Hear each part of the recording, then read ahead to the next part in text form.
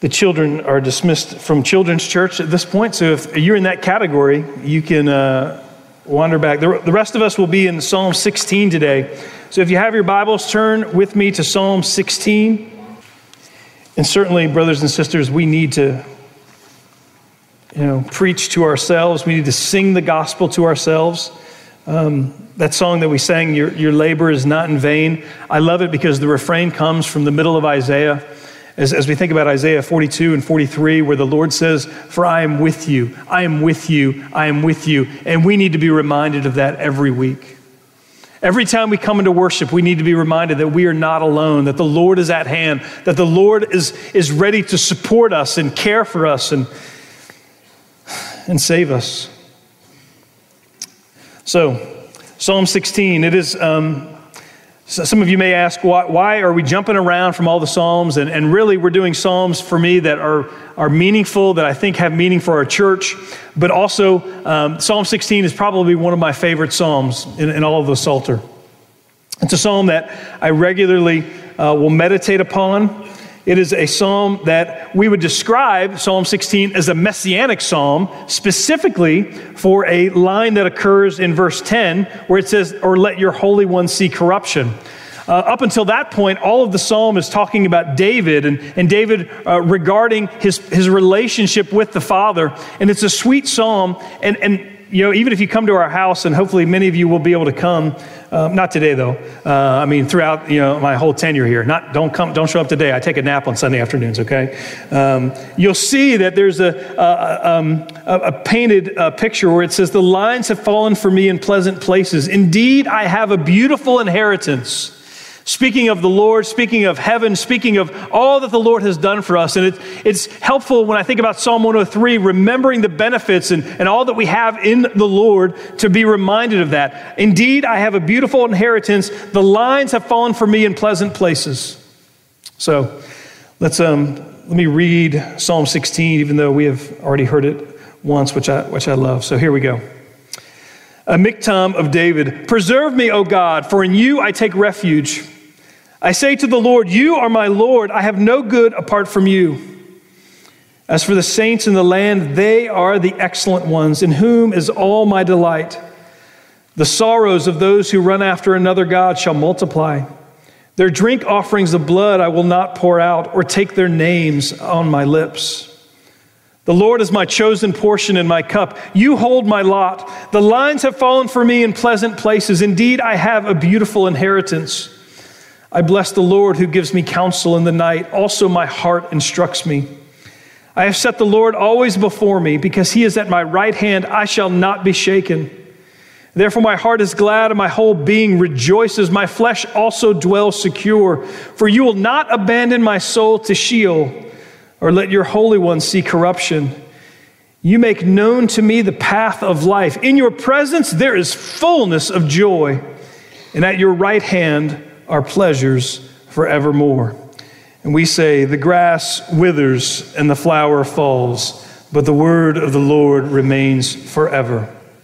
So, here's what I want you to see today. I want you to see if you can pick out all of the words that begin with the letter P in the midst of what I'm going to say. So I actually have 6 P's today, all right? And then we're going to run through these fairly quickly. The first of which is I want you to see David's plea to the Lord. In verse 1, what we find is that David is pleading with the Lord. He says, "Preserve me, O God, for in you I take refuge. I say to the Lord, you are my Lord. I have no good apart from you." Now, this is an interesting section because it's actually, when we read it in the English, it does not do justice for what it does in the Hebrew. Because in the Hebrew, what we find is that "preserve me, O God," David uses a generic term, El, meaning God. "Preserve me, O God." It's almost this, anyone could say this, anyone of maybe even any religion, but certainly in the Hebrew, El means God. "For in you I take refuge, and I say to the Lord," and the Lord there is Yahweh. So it actually says, I say to, if I were to read it sort of in broken Hebrew, "Preserve me, El, for in you I take refuge. I say to Yahweh, you are my Adonai." So there's this idea that David is saying, I come to you, God, but it's not only that I come to you, a God who is far away, but I come to you, a God who has revealed your covenant name to your servant Moses. And not only are you just the God who rules and reigns, but you are also the covenant God. You are my God, as you have been revealed to Father Abraham. As you have been revealed to the patriarchs, Abraham, Isaac, and Jacob. And as David is praying this, he's saying, it's not just that you are far away, but you are also near. There's this aspect of God that he is transcendent beyond our understanding, but he is also immanent in that he is with us. And that's why, when Tyler said, God is Emmanuel, dwelling with us, we take great comfort in that. Because David is talking about a time of great trial in his life. And we don't know. Sometimes within the Psalms, we read about a specific historical account of David, like in Psalm 3, when he was fleeing his son Absalom. But we don't see that in verse 16. But what we do see is that David is struggling here, and that things are not great for David. And if you read the story of King David's life, you'll realize that David had a pretty difficult life. He was fleeing from the king. Even after he became king, he also found that his children were fighting. Some of you can relate to that. Anybody have any children fighting occasionally, right?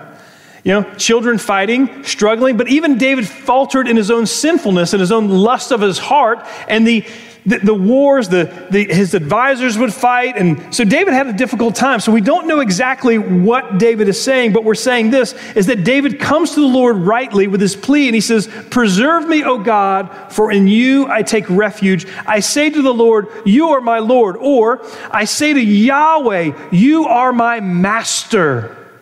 You are my master. Lord, help me. And what David is saying is that, Lord, you are ruling and reigning, and I am your child. What is going on? Lord, help me to understand. One of the things that has occurred in the world is that we find ourselves in times of great frustration and futility. We see this on a regular basis. One of the things I was listening to and reading commentaries was there's a cathedral in Durham, England, in Durham College, not Durham, North Carolina, but Durham, England. And there's this great cathedral there. And in the midst of this great cathedral, they actually, and I was there a couple of years ago, we were doing a mission trip to Newcastle, and so we actually got to go see this cathedral, and it's just glorious. It certainly just proclaims the Lord. And Durham College is a fairly well-known college in England. And one of the things that happens in the midst of this college is that they actually shut down the church tower so that no one can go in during finals week. So when finals are occurring in Durham College, they actually shut the tower down. And the reason they shut the tower down is because students in the midst of finals have actually climbed to the tower and committed suicide. And others have been thwarted from committing suicide in the midst of this tower because these students get to the point where they're like, Lord, or they're not saying Lord, they're saying this is meaningless. Now, what's interesting about this is that the students who actually commit suicide are not the students who are failing. Several of the students who have committed suicide are the students who are actually doing very well in all of their coursework. Like they're actually at the top of their class. But being at the top of the class, they get to a point where they go, all of this is meaningless.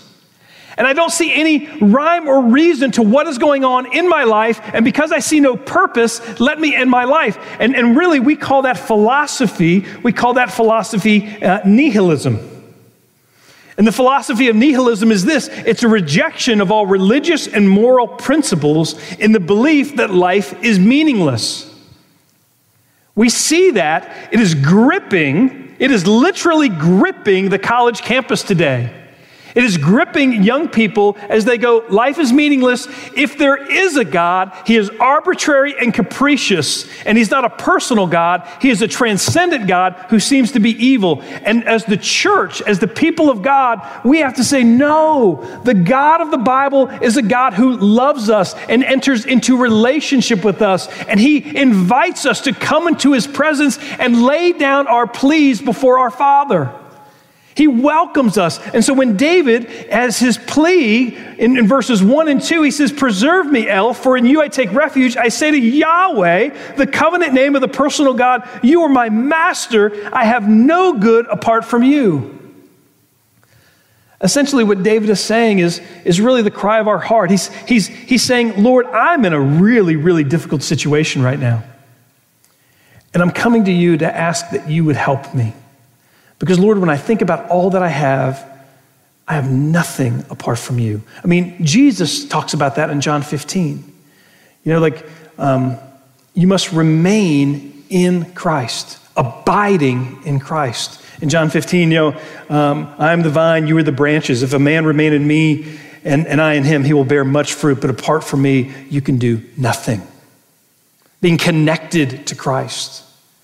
The question for us in the midst of David's plea is this: what are we connecting to? Are we connecting to the Father? Are we connecting to the Son? Are we connecting to the Spirit?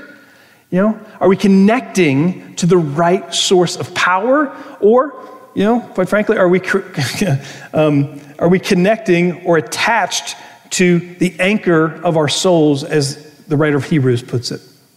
What are we connected to? We're all connected to something, right? That's the truth. Every person in the world, from a religious standpoint, is connected to something. And what we have to do is we have to trace. There are times in our life where we have to trace the line to make sure that we are actually tethered to something that is immovable. We lived in Smithfield, which is around a lot of water. And one of the things that would happen is you got to make sure when you tie your boat up that you tie your boat to something that will not move, right? And I've made the mistake before of, kayaking or, even with a canoe, and you put your canoe and you might tie your canoe off to something, but if that thing is, movable, as it were, or shifting, you will quickly see that your canoe or your kayak is out in the middle of the river and you're up a creek without a paddle, without a canoe, and it's not a good place to be.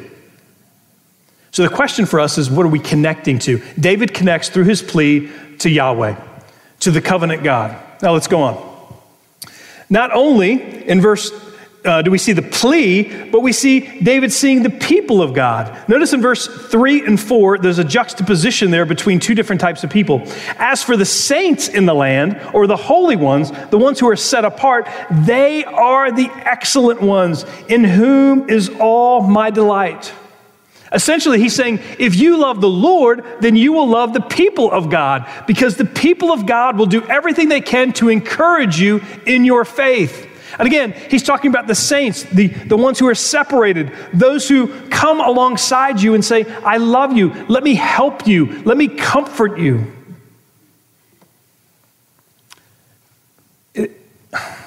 It's a wonderful thing when we can come alongside people who are suffering, where the church of God rallies around those who are suffering.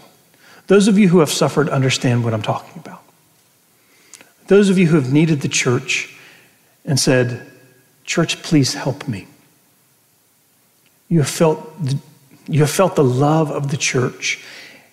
And then when you come, you're like, I love these people because they have loved me and encouraged me to persevere. How about this? This is an easy one, right? Like when you have a new baby and you are home and you are going through sleepless nights, which is really a form of torture, and someone shows up at your house with a meal ready prepared, that is the love of Christ and the people of God. And you just go, this is amazing. And matter of fact, we have felt that, and when we first moved in, we had meals coming on a regular basis. I said, honey, we have never had this many meals and slept a good night's sleep ever. I said, because it was almost like we had new babies, but we were getting meals. And I'm like, this is great. I'm sleeping well and I'm eating well. I'm pretty happy. I'm not that complicated. But the people of God, David says, as for the saints in the land, they are the excellent ones, in whom is all my delight. He's saying, as I look at the people of God, I'm encouraged to walk with you. As I see people walking faithfully, as I see people, doing what they're called to do, it encourages me to do what I'm called to do. But he juxtaposes that with this. He goes, the sorrows of those who run after another God shall multiply. Those who do not believe in Yahweh, those who believe in nihilism, those who believe in secular humanism, those who believe that God is not around. Look at what it says. It says, their sorrows shall multiply. Now that's an indictment against those who are pursuing other things, who are pursuing idolatry. And we see that, right? How many times have you seen somebody pursue power their entire life only to see power, wrested from their grip and their life just falls apart? Or how about, when somebody, is building their life upon the wealth of the world, and yet the wealth is taken away, or at the end of their life, they look up and they go, this was meaningless. This was meaningless. I mean, essentially their life becomes like the book of Ecclesiastes, as if they were just chasing after the wind. And they go, so my question, brothers and sisters, is, are we allowing ourselves to pursue things that will be eternal? Here's a funny example of that. I love, especially when I was younger, chewing gum. How many of you guys like chewing gum? How many of you guys really like juicy fruit? Anybody? What's the problem with juicy fruit gum, if you know, right? It doesn't last, right? It is if this is the juicy fruit verse right here. The flavor of the idols will not last, but rather our sorrows as we're chewing flavorless gum multiplies. And I'm telling you, the idols of the world are like juicy fruit gum. You taste them for a little bit and immediately they're sweet. But soon they lose their sweetness. And so what do? You put another stick in your mouth. You go from one stick to another stick, to another stick. And I know some of you are like, yeah, but that's why they created the gum called Extra, right? But Extra doesn't have anything on juicy fruit, right? Like the sweetness of juicy fruit is really good. You don't have to give me a bunch of juicy fruit gum, I promise, okay? You don't have to do that. But I'm just saying, like, that's an example. The flavor of the idols of our heart will dissipate and we will be left with nothing. And it says, David says, their drink offerings, the blood, I will not pour out or take their names on my lips. He's essentially saying, I will not allow myself to be drawn in, to be coerced by, or to fall into a false idolatry because I need to check myself every day. Every day. Like in my heart and in your hearts, because I know some of you wicked people, all right? We are creating idols every day. And what we have to do through the power of the Spirit, through the power of Jesus, is we need to topple those idols, like in the Old Testament where they toppled the Philistine god Dagon in his temple, right? We need to topple those idols in our hearts every day, and we need to make sure that we are attached to something that is eternal, not something that will just, leave us sorrowful. And when you build your life upon the world, you will be sorrowful. So we talk about plea, we talk about people. Notice in verse 5, we talk about portion, and it's actually portion because it's portion within the scriptures. In chapter 16, verse 5, it says, the Lord is my portion and my cup. You hold my lot. The lines have fallen for me in pleasant places. Indeed, I have a beautiful inheritance. Now, when we think about verses 5 and 6 and we talk about the portion, we think about this idea of inheritance. What is the inheritance of the believer? The inheritance of a believer is that the Lord will be his God forever, that we will be with him forever. This is the idea that eternity changes our perspective of everything. As we think about heaven, as we think about where we will be, there's this idea of we're called to faithfulness now, but we're called to future hope. But the Lord is my chosen portion and my cup. You hold my lot. If I could have anything else in the world or the Lord, what would you choose? Would you choose him? Or would you choose something else? Would you choose God or some form of juicy fruit? They said, back there. They're saying it. Yeah. Like, and see, that's the cry of our hearts, right? Like we want that little sweetness because sometimes we just doubt whether God is true or that he loves us or that he's going to care for us. And we struggle with that. The Lord is my portion. And it's this idea as David thinks about this, but as long as I have Yahweh, as long as Yahweh is my chosen portion, the God who has revealed himself to me, then I recognize that I have a beautiful inheritance with saints. It will be a place of great, great joy. Let me just read a quote. This is, and this is related to verse 11 because we'll get there in terms of pleasures forevermore. But we see this. This then may serve for a ground of comfort to every soul distressed with the tedious bitterness of this life. For short sorrow here, we shall have eternal joy. For a little hunger, an eternal banquet waits for us. For light sickness and affliction here, everlasting health and salvation. For a little imprisonment, endless liberty. For disgrace, glory. Instead of the wicked who oppress and afflict them, they shall have the angels and saints to comfort and solace them. Instead of Satan to torment and tempt them, they shall have Jesus to ravish and affect them. Joseph's prison shall be turned into a palace, Daniel's lion's den into the presence of the Lion of the tribe of Judah, the three children's hot fiery furnace into the new Jerusalem of pure gold, David's Gath into the tabernacle of the living God. As we contemplate our future portion and we go, yes, that is what I long for. But in the middle of the night, it's difficult. Look at verse 7. It says, I bless the Lord. I bless Yahweh who gives me counsel. Certainly, where do we find our counsel? Do we find it? Again, the two greatest influencers in your life are going to be your friends and what you let into your mind, whether that's, it used to be your friends and books, but now we have, friends and books and Audible and, Twitter and social media and internet and all these other things, what we let into our minds. Those things are affecting us. Where do we find good counsel? Do we find good counsel from the Lord or do we find good counsel from the world?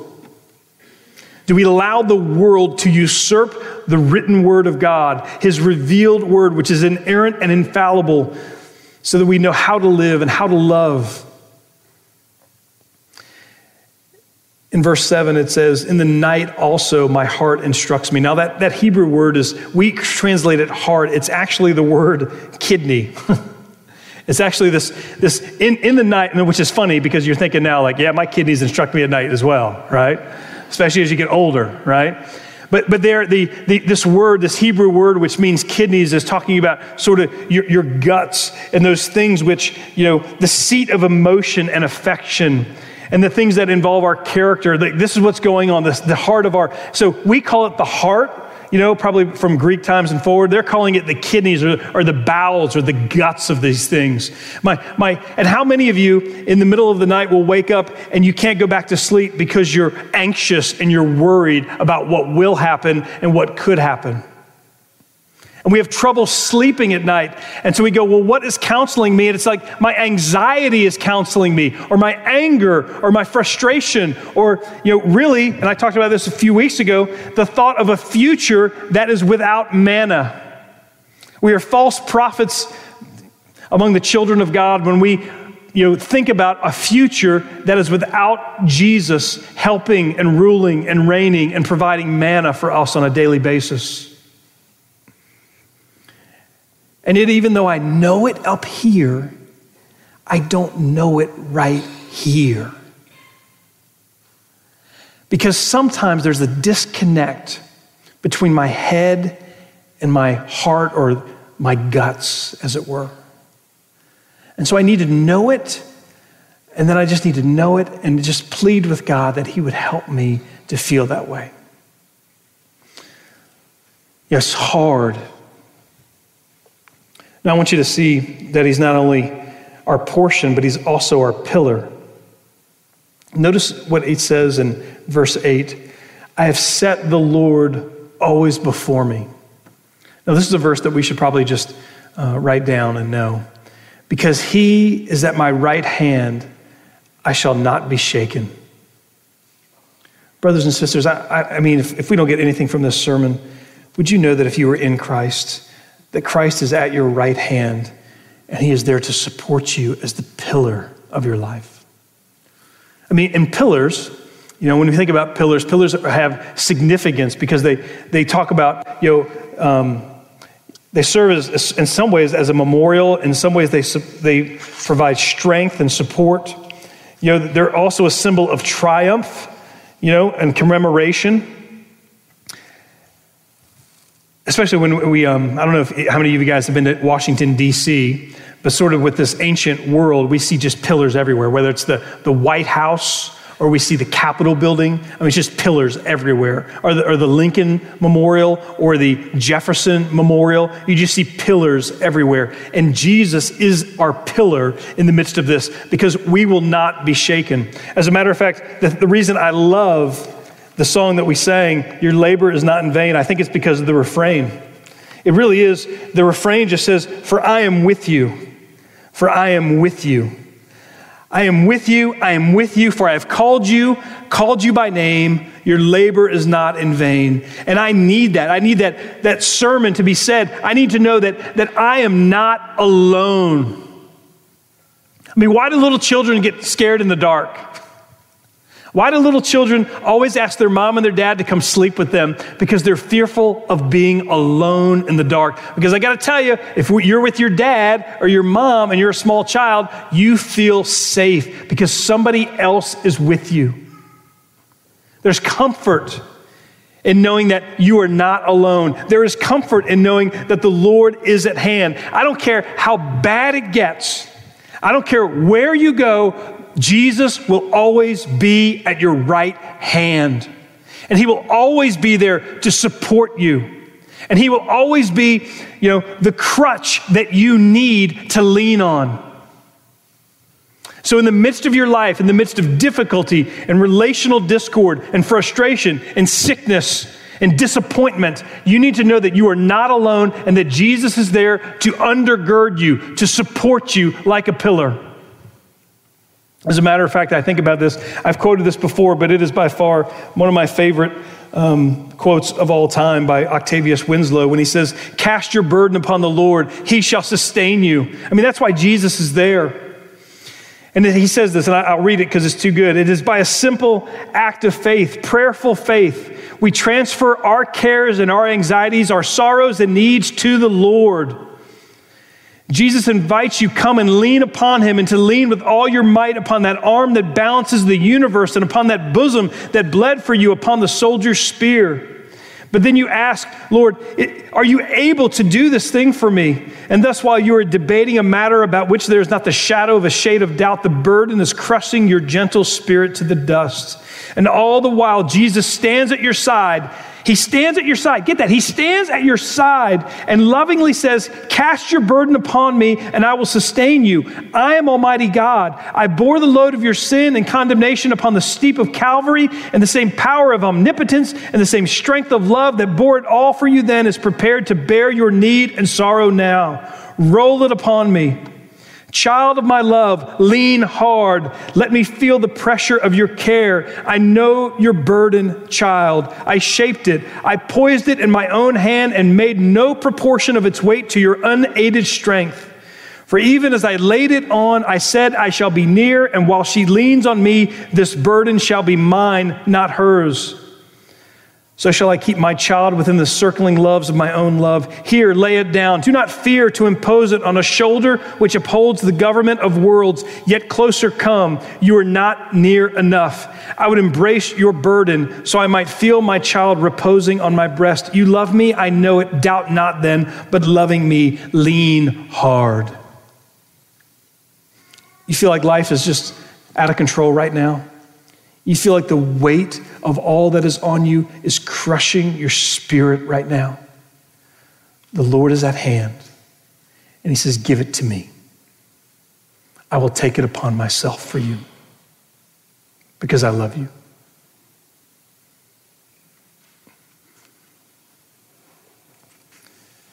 when we think about this pillar,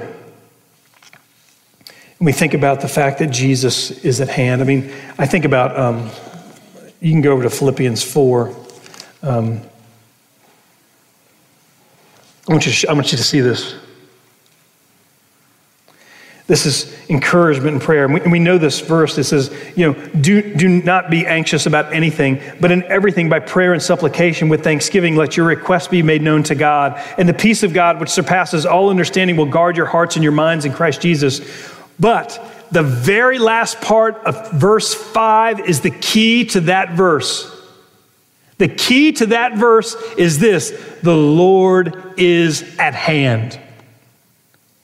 Because we can't go in prayer and supplication unless we know that the Lord is at hand and that he is listening and that he cares for us and that he will take the burden of our souls upon himself, and then he will grant to us the peace of God which surpasses all understanding, and he will guard your hearts and your minds in Christ Jesus. And the key to it is the little 5 words prior to verse 6, the Lord is at hand.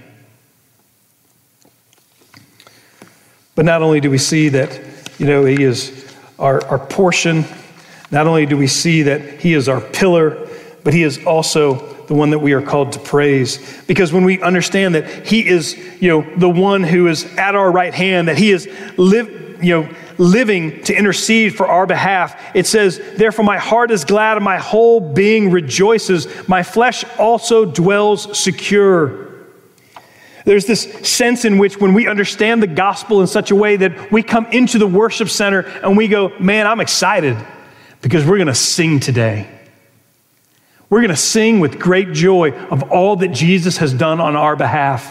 And I'm going to be reminded of the gospel. And because the Lord is at hand, because he has saved me from my sins, because he loves me, I get to sing, and I get to sing joyfully and reverently with great enthusiasm. See, the praise of the people of God comes from knowing that we are saved from our sins. And we see this praise coming in verse 10. The last P is this, is that Jesus is our protector. It says, for you will not abandon my soul to Sheol, meaning that because of my trust and belief in you, my soul will be with you. But it says, and this is where the messianic part of this whole psalm comes, or let your Holy One see corruption. You see, we know this is a messianic psalm because we see this in Acts chapter 2, when Peter's first sermon to Pentecost, when he says this. Peter says, men of Israel, hear these words of Jesus of Nazareth, a man attested to you by God with mighty works and wonders and signs that God did through him in your midst. As you yourselves know, this Jesus, delivered up according to the definite plan and foreknowledge of God, you crucified and killed by the hands of lawless men. God raised him up, loosing the pangs of death because it was not possible for him to be held by it. For David says concerning him, I saw the Lord always before me, for he is at my right hand that I may not be shaken. Therefore my heart was glad and my tongue rejoiced. My flesh also will dwell in hope. For you will not abandon my soul to Hades or let your Holy One see corruption.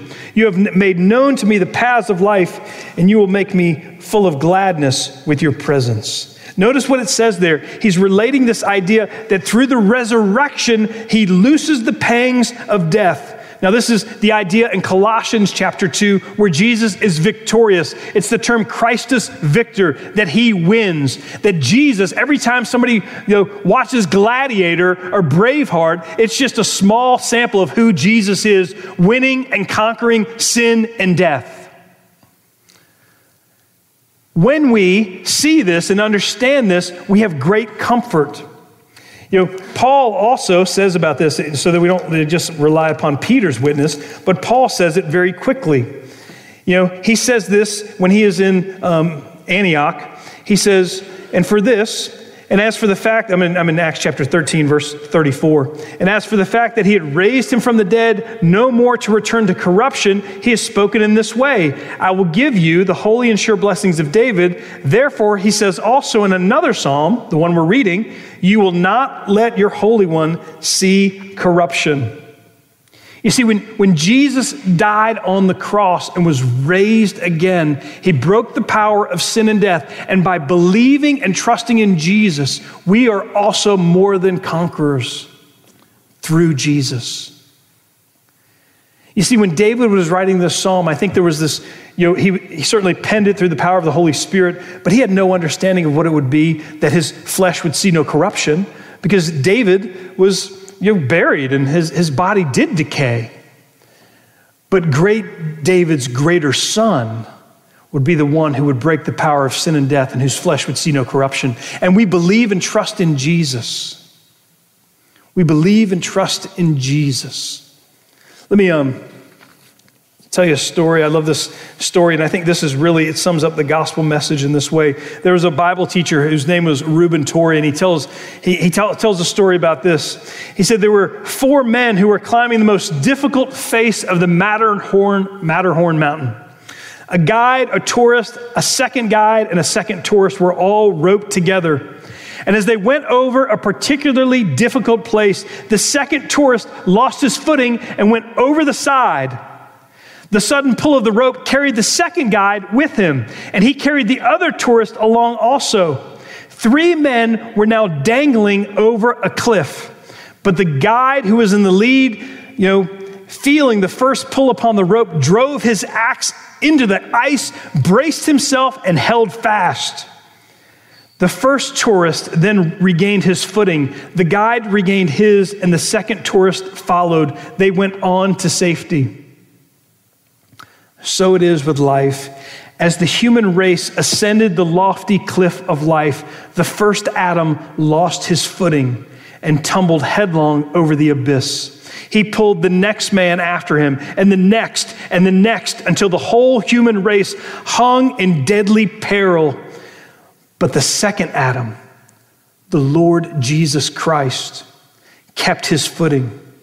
He stood fast. Thus, all who are united to him by a living faith are secure and can regain the path. I love that story.